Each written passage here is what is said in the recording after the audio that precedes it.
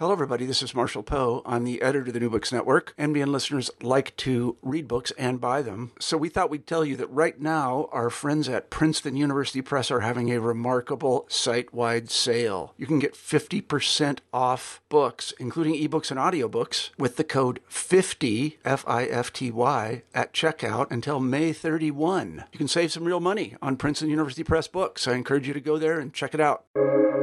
Welcome to the New Books Network. Hi, everyone, and welcome back to New Books in Genocide Studies, a podcast channel on the New Books Network. I'm your host today, Jeff Bachman, a senior lecturer at the American University School of International Service and a genocide studies scholar. Thank you all for listening. Today, I'll be talking to Ali Abdulatif Almeida about genocide in Libya, Shar, A Hidden Colonial History, published by Routledge in 2020. Ali, welcome to the show. Thank you, Jeff, very much. Thank you. Thank you for being here. Can you start us off by telling our listeners a little bit about yourself? I am Ali Abdulatif Almeida. I am a professor of political science at the University of New England. I was born in central Libya and educated at Cairo University in Egypt and the University of Washington in the United States. I've been trained and interested in three fields: comparative political theory, historical sociology, and also African history. My work has been focusing on anti-colonial resistance in Northern Africa, particularly Libya. And in the last 15, 20 years, I have been researching a very, very sad case of forgotten genocide in Libya under the Italian fascist regime. Thank you, Ali. And for our listeners who are a little unfamiliar with the years between 1911 and 1934 in Libya, I know your book focuses even more so on 1929 to 1934, but could you provide a brief overview to contextualize your research? Yes, my research has my first book has been on the social, cultural, and economic basis of the anti-colonial resistance between late 19th century until the 1932, and basically I tried to examine in my first book, The Making of Modern Libya, is how did Libyan society reacted to Italian colonial conquest in 1911, and how various reactions could be explained until the end of the colonial period in 1943. And I tried to explain a very, very interesting observation about the way Libyan society reacted to this conquest, why the reaction of Libyan society varied from the eastern region to the western region to the southern region. And some resisted, some collaborated, some migrated, some were in between. And I tried to explain that and explain how that colonial period could be explained from a very much bottom-up perspective. And I observed that during the colonial period, the horrors of that intense and brutal period, and I continue to research that colonial history from the time I was a PhD student until now. This book that I started in 2000 really tried to examine and investigate one of the most terrible and violent cases in colonial Africa, which is the internment of over 110,000 people, civilians, in concentration camps before the Holocaust, and how the vast majority of them, 2/3 of them, perished in these camps. So I began that research in 2000, and it took me almost literally, Jeff, 15 years to investigate what happened during that period, and why this case has been really dropped from modern scholarship, including forgotten genocide. Yeah, thank you. You've touched on so much that we'll get into in some more depth. So thank you for providing that background. Going back to your own, being born in Libya, in your introduction to your book, you inform your readers that you're the grandson of anti-colonial resistors in Libya, and about your childhood and education in Libya, and your college education, then postgraduate education in Egypt and the United States, respectively. How did your life experiences influence your decision to write this book? And did it have any influence in your decision to research and write the book in the way that you did, focusing on archival and oral histories? Well, that's a very good question, Jeff, because I think that the truth is that my parents and my grandparents brainwashed me. So when I was growing up as a kid in central and southern Libya, this is it was very peculiar period. I was born after independence in 1951, and Libya became independent constitutional monarchy, federal constitutional monarchy in 1951. And I was lucky that education became available. And my grandparents, I grew up in an extended family. My grandmother lived with us.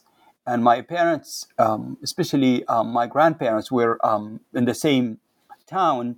Their stories and there was no TV, there was no radio, and the stories and the oral narrative and the poetry and the fertile memory was really completely focused on what happened to them: starvation, famine, resistance, migration, exile, resistance, death and mourning during that colonial period. And I grew up with particularly two grandparents who both were active in the anti-colonial resistance. And my maternal grandfather, Ali, I think took me under his wing, and he told me his life story almost 20 times. And my mother was born in exile. So I had a first encounter in my childhood to listen and to learn from them this oral, alternative, hidden history about the reaction to the colonial period, including the horrors of suffering, and also the fact that my grandfather, after the end of the resistance and its defeat, one of them had to go into exile to escape execution, and the other one was hit by a group of Libyans in central Libya, and the family thought that he died until he appeared after independence 10 years later. The other grandfather migrated to a country called Chad under French control and took refuge there. And my mother was born there. And when they only after independence and the defeat of the fascists by the Allies, they came to Libya. And I came with that. So when I was born, Jeff, I grew up with all of this rich layers of communal, family, oral history that tried to really, for survival and for maybe making sense of it, they kept it alive and they told the children. And I was one of the children who I was first born. And I really had two educations: public school education in Libya, and after that, college in Cairo. But I had a different cultural educational background, the oral and unrecorded history of ordinary people who were outside of the reach of the state, and they were in region that refused to be, controlled by the central state. And those traditions of self-governing and autonomy and resisting colonialism influenced me a great deal. So when I came to University of Washington in Seattle, I learned English there, and after that I learned Italian. I decided that I wanted to really give them justice, but also I wanted to learn what happened to my grandparents and what happened to my family and other families of their generation.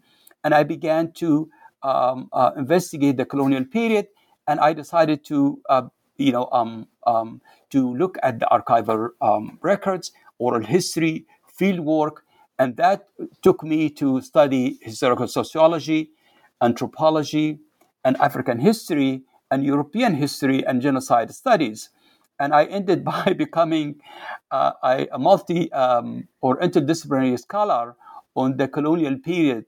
And that consumed my scholarly activities for the last 30 years. And I published 3 major monographs: The Making of Modern Libya, Forgotten Voices in 2005, and then my probably most ambitious work, which literally took 15 years, as I said, to investigate and research this forgotten genocide, but also not as isolated case, but also I wanted to link it to other African forgotten genocides and link it to intervene in the genocide studies in Europe and also in North America as a Libyan American historian, historical sociologist, and political scientist. It's really fascinating. I mean, it's remarkable, I think, in a way that you've been able to. It sounds like your intellectual and scholarly journal has also been a personal journey, and then also going beyond to anti-colonialism in some ways more broadly. It reminds me briefly of some research I did.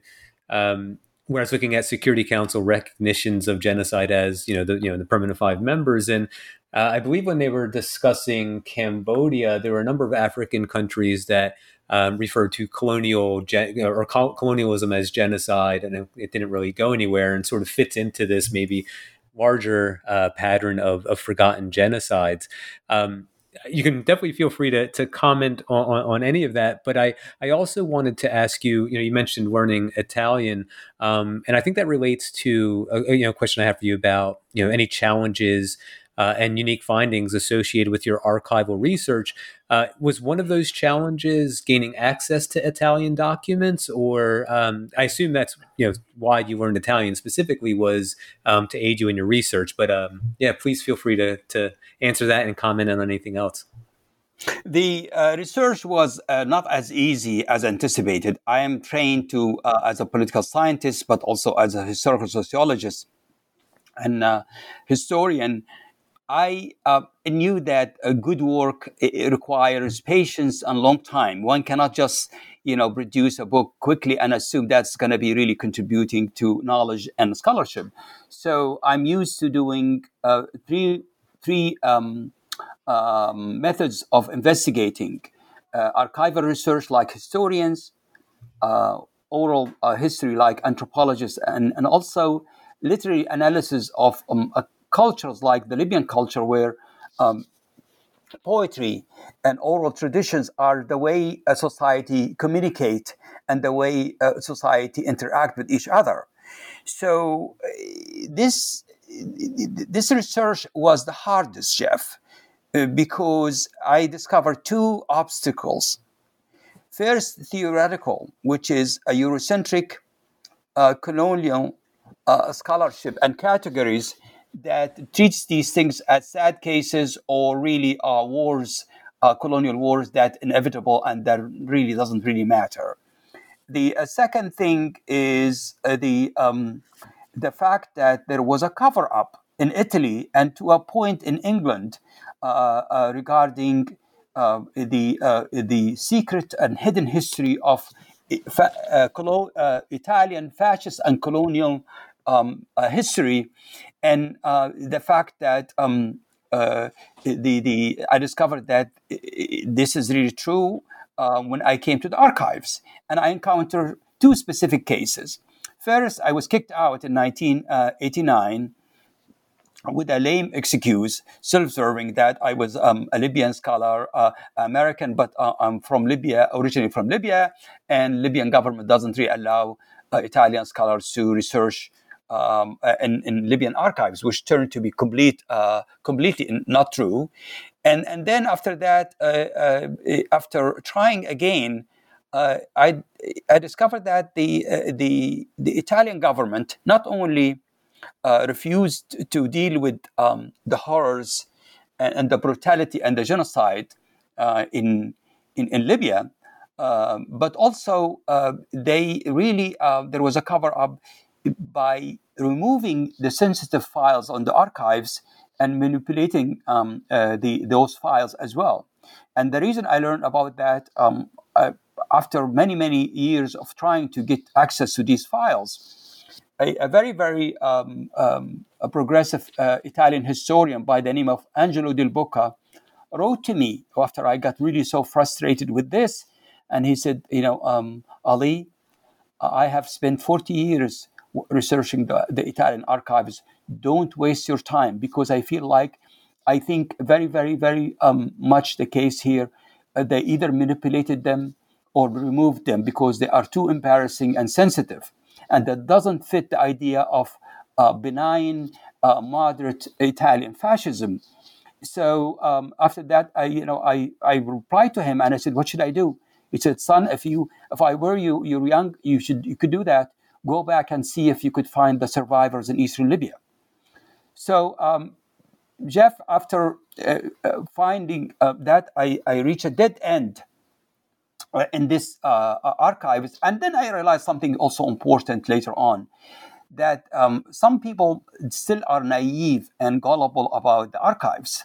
The archives are important, but archives reflect the narrative, the language, discourses of the dominant colonial powers or state powers and elites. And they're classified in a certain way. Certain things included, certain things are excluded, certain things are glorified, certain things are completely ignored. And out of this, I began to think about, so there might be more to it than the archives. Then I discovered something even bigger, which is in England, for example, the BBC, very enlightened and conscientious producer by the name of Ken Kirby in 1998 made this 2 hours documentary film called Fascist Legacy. But after it's aired, the Italian government protested. They bought the rights of that video that exposed the atrocities and the genocide in Yugoslavia and Libya and also in Ethiopia. So they ended by buying that and shelving that film. I couldn't find it in the United States, and this is a BBC film that's supposed to be really for public consumption. Then I discovered who was behind it, what was in it. And it turned to be that a very courageous American historian by the name of Michael Bolompo was researching the same topic in the National Public Record Office in England, and he accidentally ran into and discovered a classified document that are not supposed to be open, and exposed the Allies' covering of the atrocities by the fascists, and that in Italy, and that brought a larger problem. There was no Nuremberg trials in Italy. The fascists were liked and needed to in the fight against Nazism, and the seeds of really covering up and producing a fictitious historiography and narrative that Italian fascism was benign, Italian fascism was moderate, and Italian people are refined. They have fine cuisine, fine architecture. We love Italy. And it can't be as nasty as the German culture and society that produced Nazism and the horrors of the Holocaust. So I began to investigate not only the dead end and the manipulation and the production of archives, but also the dominant theory and model of Italian fascism vis-a-vis German Nazism. And that informed me in a way, and I began to go every summer from 2000 until 2010 to Eastern Libya. And that became a very tough, hard journey. First, to find the survivors. These are kids. They were kids when they were interned with their parents between 1929 and 1934 in the camps. And they were 5 to 15 years old, and they still have memory of what happened. And it took a while to gain their trust and be able to find them and interview them. Now, your listeners, Jeff, need to understand there is a background. People might say, so what happened? Why people were interned? First, we have to understand two things.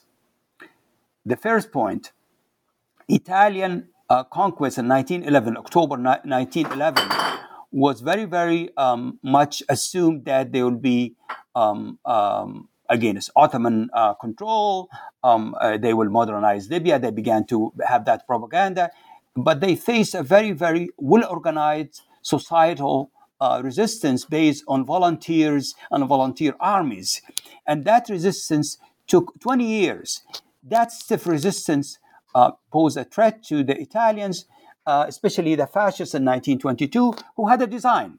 They want to empty eastern Libya and Libya as a colony, the foreshore, to settle poor peasants of Italy, between 500,000, some estimate 1 million, in Libya. So after they faced that resistance, they came with draconian, really genocidal racist policy. To suffocate that resistance, they had a fence along the Egyptian borders, and then they decided to do something so horrific and violent prior to the Holocaust. I always argue this is the Holocaust before the Holocaust. They moved between 100 and 110,000 people, children, women, and elderly, on foot or by sea to the desert of Sirte, central Libya.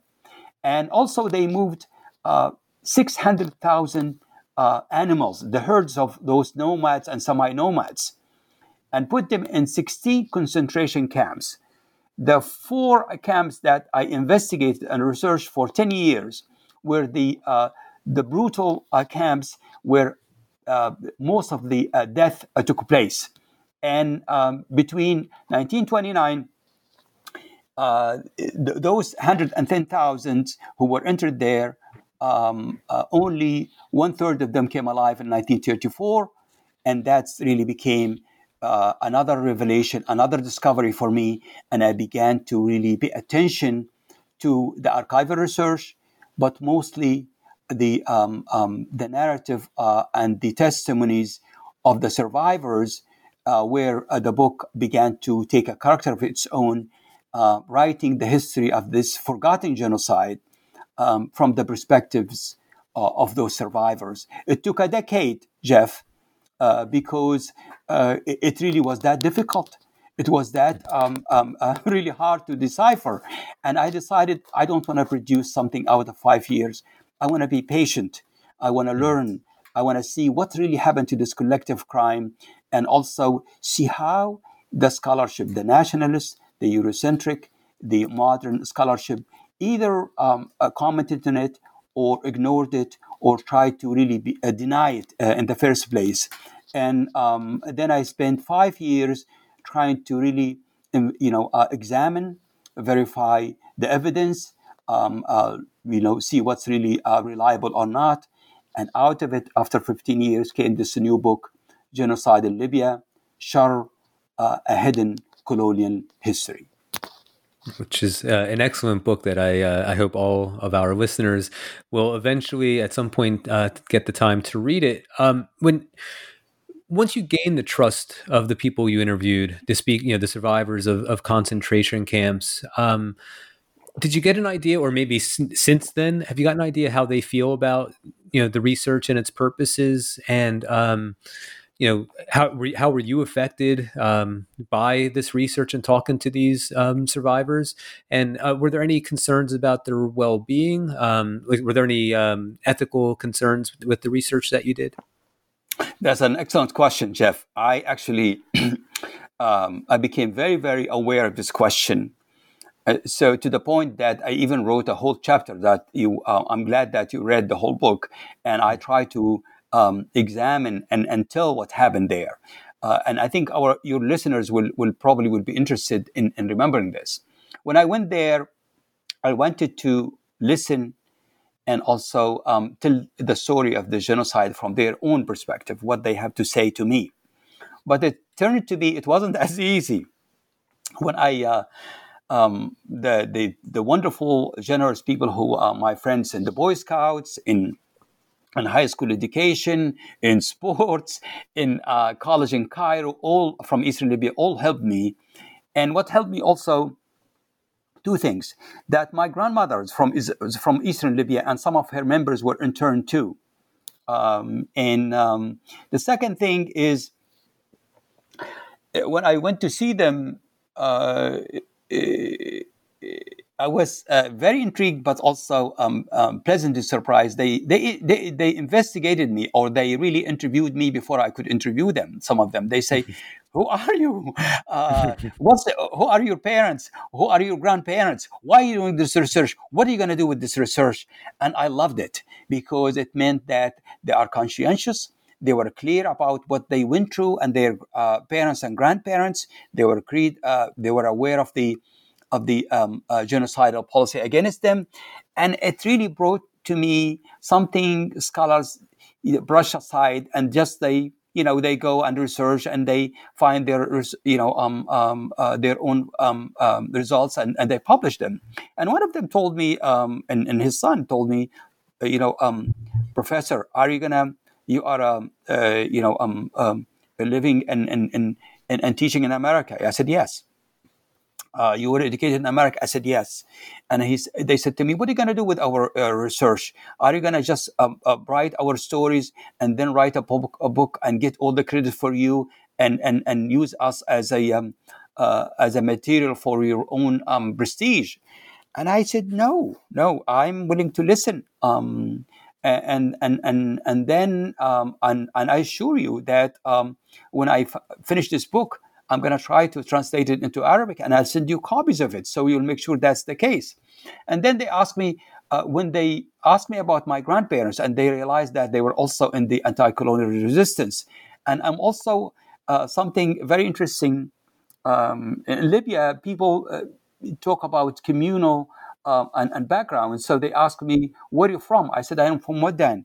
And then some of them, I said, "Are you from the Ashrafs?" I said, "Yes." Ashrafs are the Muslims or Arabs who trace their descendants and genealogy from the Prophet Muhammad's family. So that gave me a lot of mileage there with them.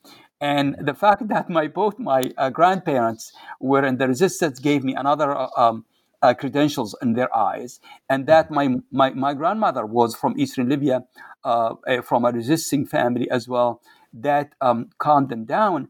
And then after that, when they opened to me, Jeff, they not only began to talk to me openly, they even gave me rare photos, rare drawings. They gave me also poems that composed during the time of internment. And also they began to introduce me to other survivors. And that took literally 10 years. So I feel like I think my grandparents and they should be happy in their graves that I try to be very thorough and very, very faithful. But at the same time, Jeff, I was very clear. I don't want to write another nationalistic, condemnation or so.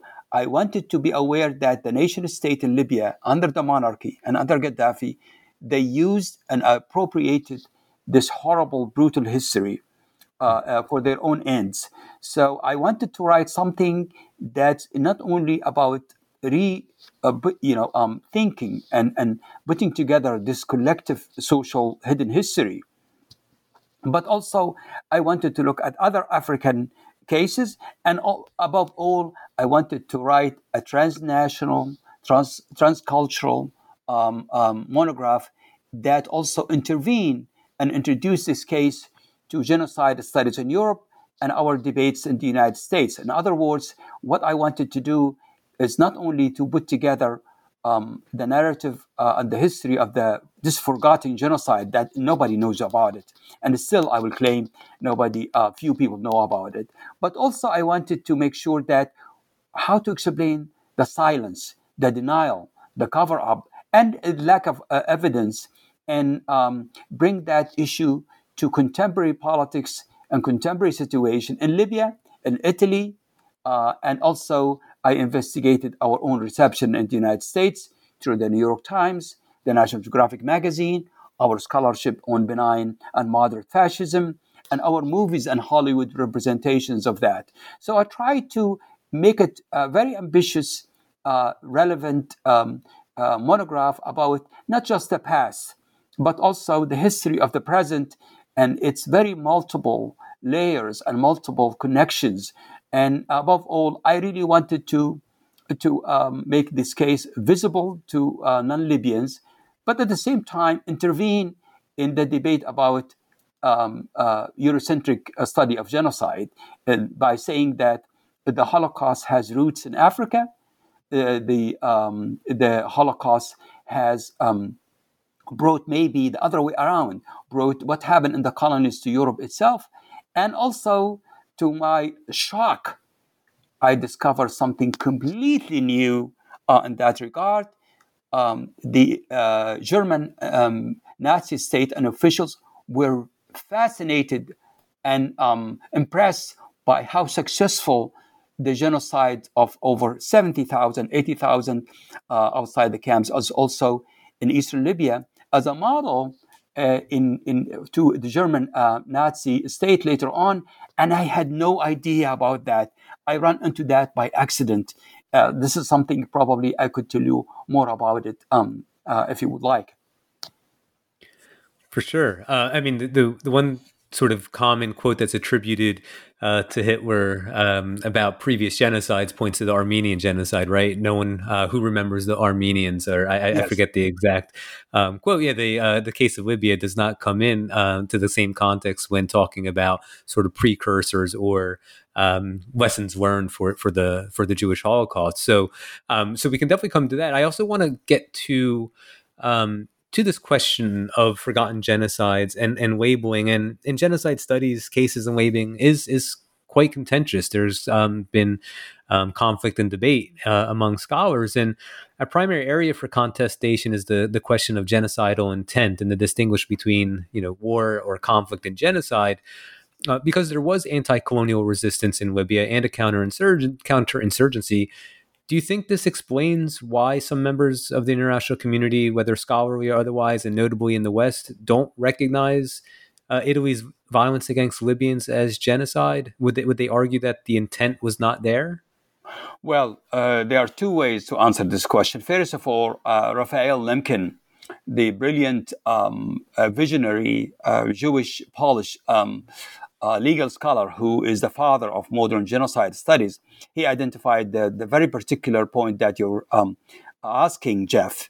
He said that for genocide to be acknowledged, you have to have intentionality and also the destruction of social, political, physical, and cultural life. And some scholars get the two things when they debate these things. We have layers that say, you are aware of it, that the Holocaust was unique, and you cannot be compared. And there are some scholars who say that because of the horrors and the intensity and the number. But I think number is really it shouldn't be the case. In the case of Libya, I discovered that there was letters that stated exactly the bad fate and the intention, where the three generals, Dubono, Badelio, and the general who executed that plan, Rodolfo Graziani, they stated that very, very much the case. We are a modern state. Libya belongs to us, our foreshore. We are coming back. We are the heirs of the Roman Empire, and our people have to breathe and settle. And if these Bedouin, if these nomads, these undisciplined people, if they don't really come to terms with our intention, it's okay, and we're going to be very, very, very firm to the point of if that leads to the extermination of the whole population, so be it. So in terms of intentionality, if people get judicious about this, we discover evidence for this, and that's really this is really the first point. The second point is the Libyan genocide, because of the intentionality and the destruction of the 70,000 people, and the fact that Libya lost at least 1/3 of its population. Just to give you an idea, Libya, according to Ottoman census in the year 1908, 1910, had 1 million to 1.5 million. In 1943, only 800,000 people were recorded at that time living in Libya, which, by the way, it used to be called Tripoli. Libya is a name that the Italian revived from the Roman period. So the first thing is you need to understand that this is really a very, very manipulative argument, and instead of really recognizing that if people have the same worth, if we respect people and not other them, or look at them as victims of progress and civilization and modernization, as the colonial ideology usually addresses, especially in settler colonial states. And if we take the others as equal and societies as living cultures, then there is no escape to recognize other Holocausts and other genocides. And I think in that sense, it's very obvious to me that this is a case of genocide. Not only is it a very major genocide, it's horrific because it occurred, it's the first major genocide after the Herero and the Armenian genocides after World War I. It's the first major one, and it was prior to the Holocaust. So its proximity, it's really a connection with the Holocaust is really huge. And here, and instead of talking about the conflict between Jews and Muslims, we're talking about Jews, Gypsies, other groups, and Libyan Muslims who were both victims of fascist genocides. And we have to keep in mind that Italy is among a few fascist countries that had genocides in the 20th century. The German, of course, they had colonies earlier. So in that sense, this is really, in terms of empirical evidence, oral history breaks new grounds.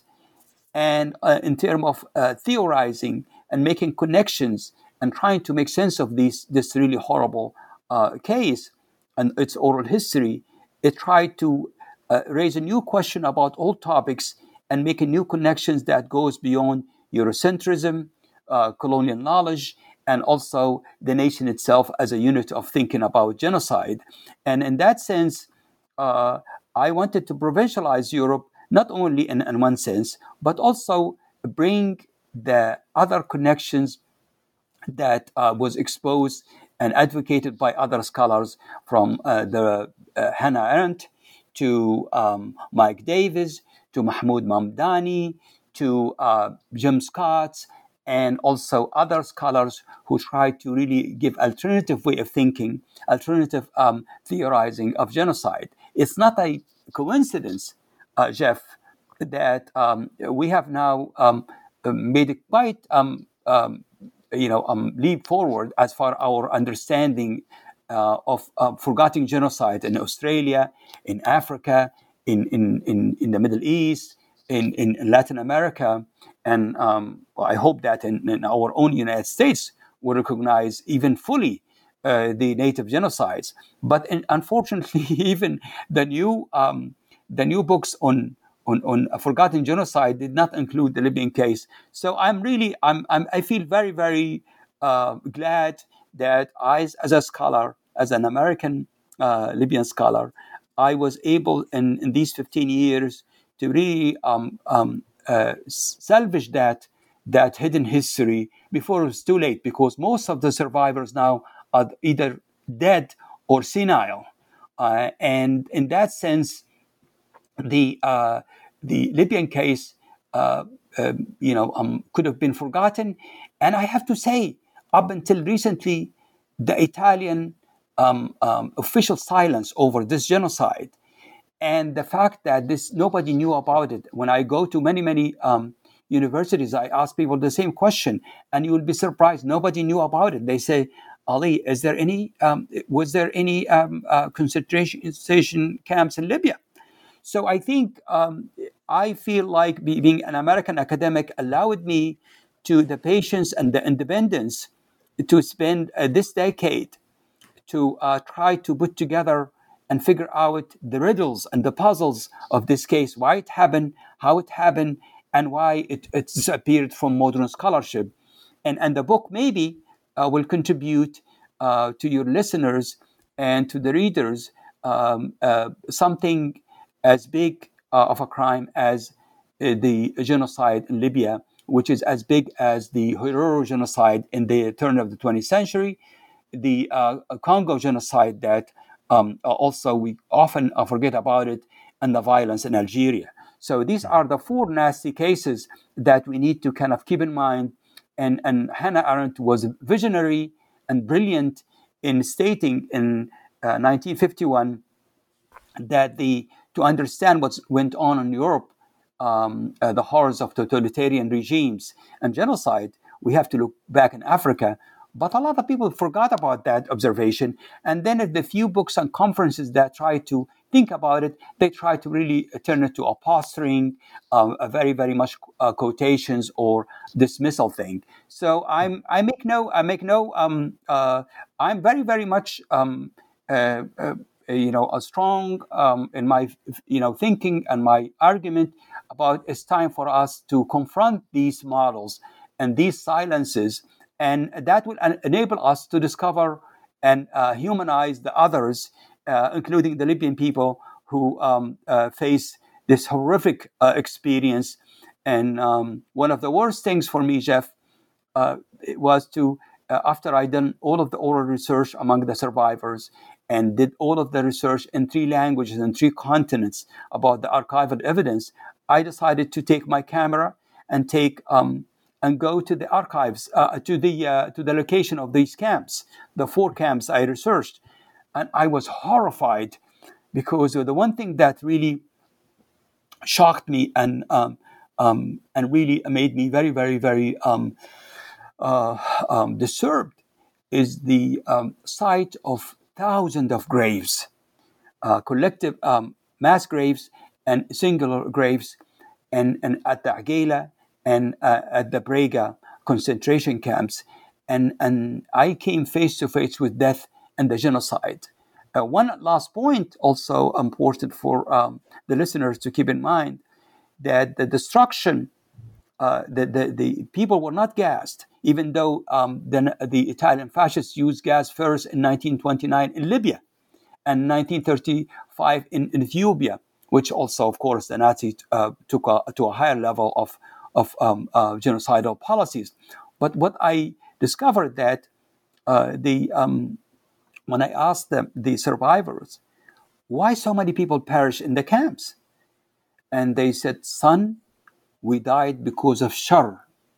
And then shar in Arabic means evil. But in this particular Libyan culture means starvation or hunger first.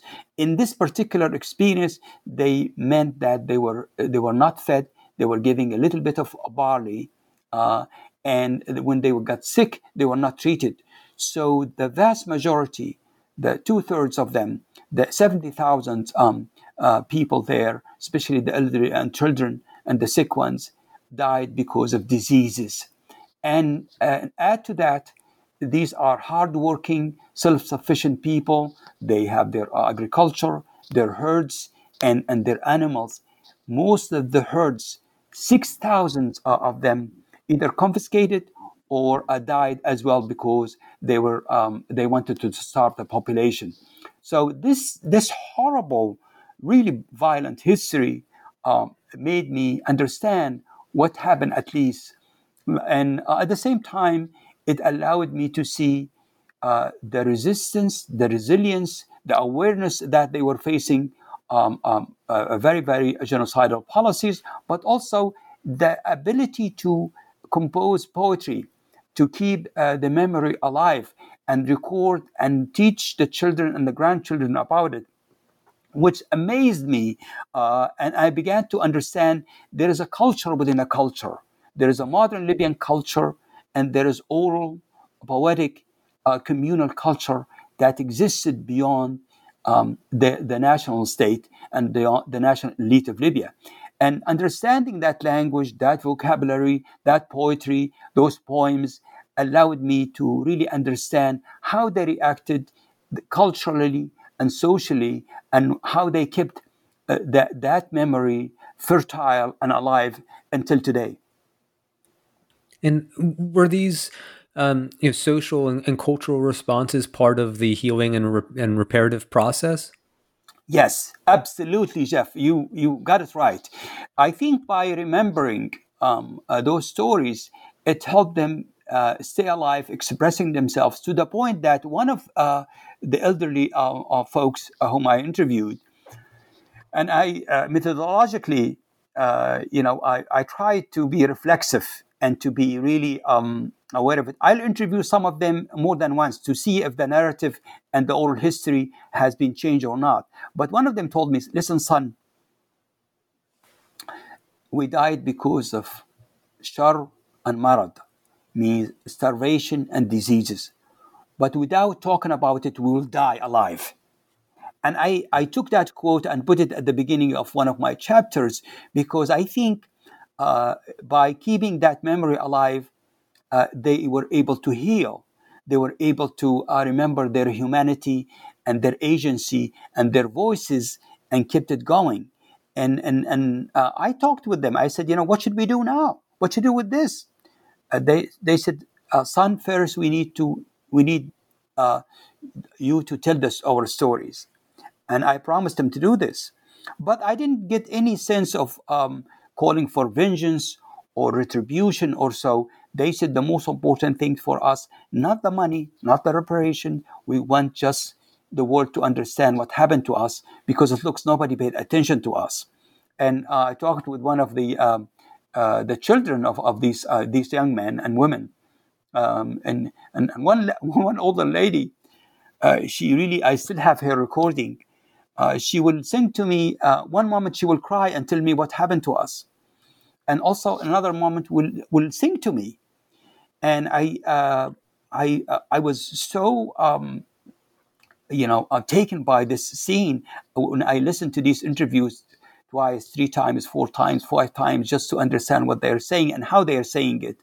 So I think this communal memorization and recitation of the poetry, of the narrative, of the names, became a way of healing and really remembering what happened to them.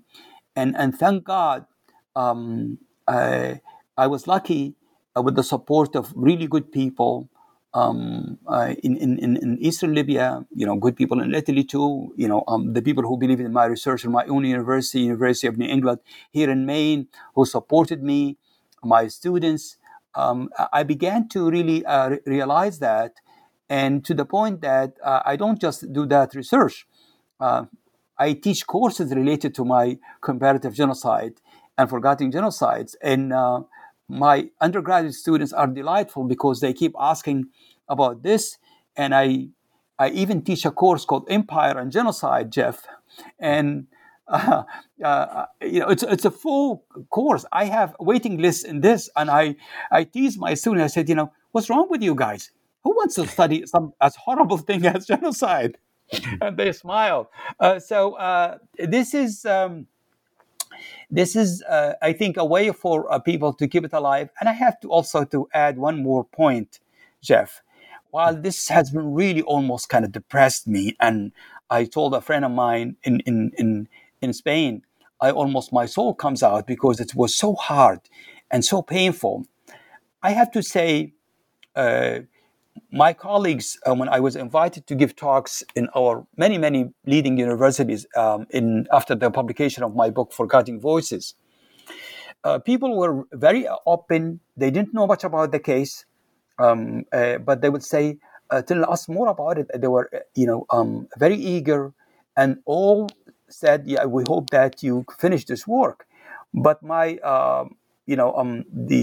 couldn't finish this research without the support of my own students, our own library, the people in Eastern Libya, some friends in Italy and in England, and I'm just so glad that I did not rush this research, because easily one could get tired. One could say, you want to have a life. Uh, my two young kids who are in college now, they complain to me all the time, and I really drove them nuts, because day and night I'm in my basement, calling people, researching.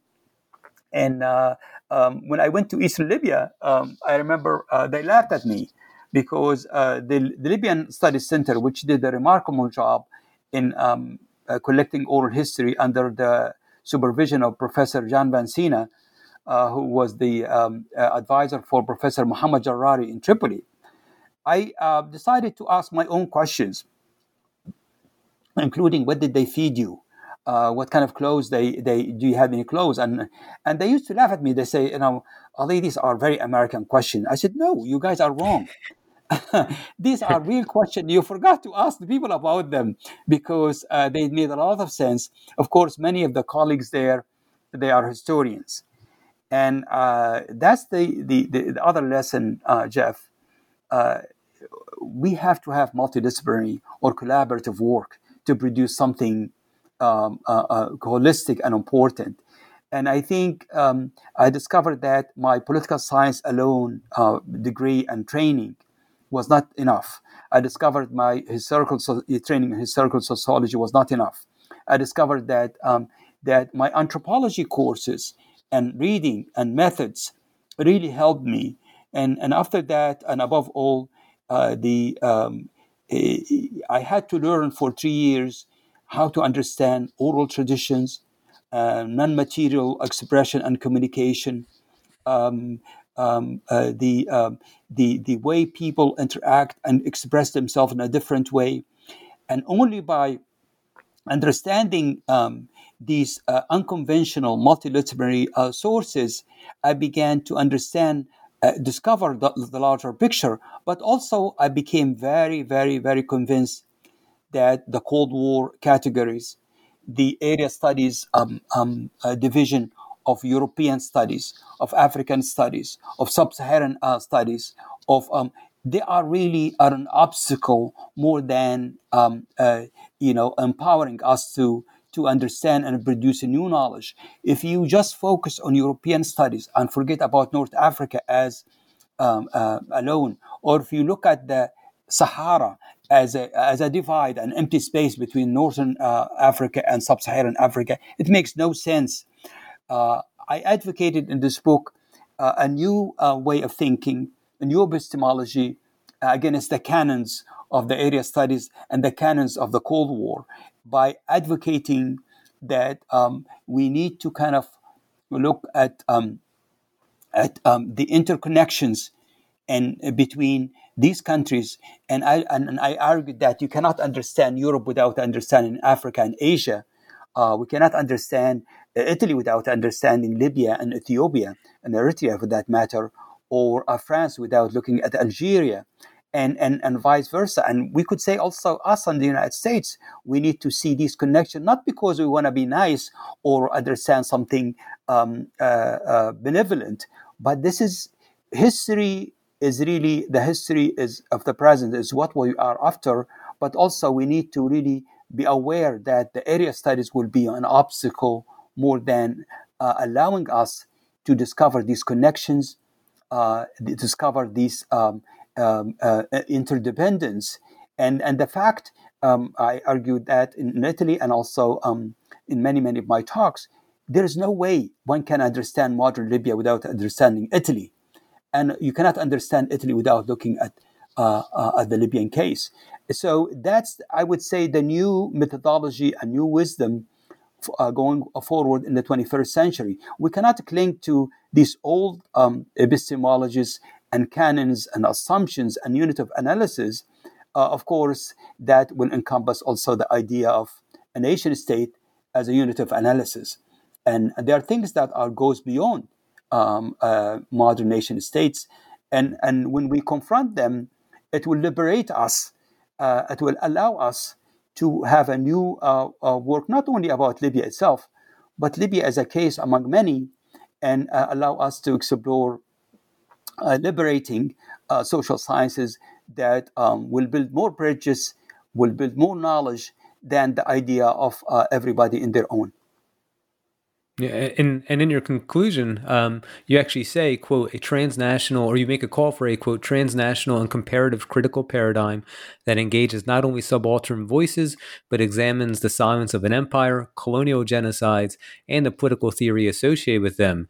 Looking beyond Libya, and you've touched on this already a little bit, but what do you think scholars might come to see that they have not already if they were to engage in such a paradigm? Well, Jeff, listen, we have to break the silence and denial. Empire matters. Colonialism matters. Colonialism does not end by independence.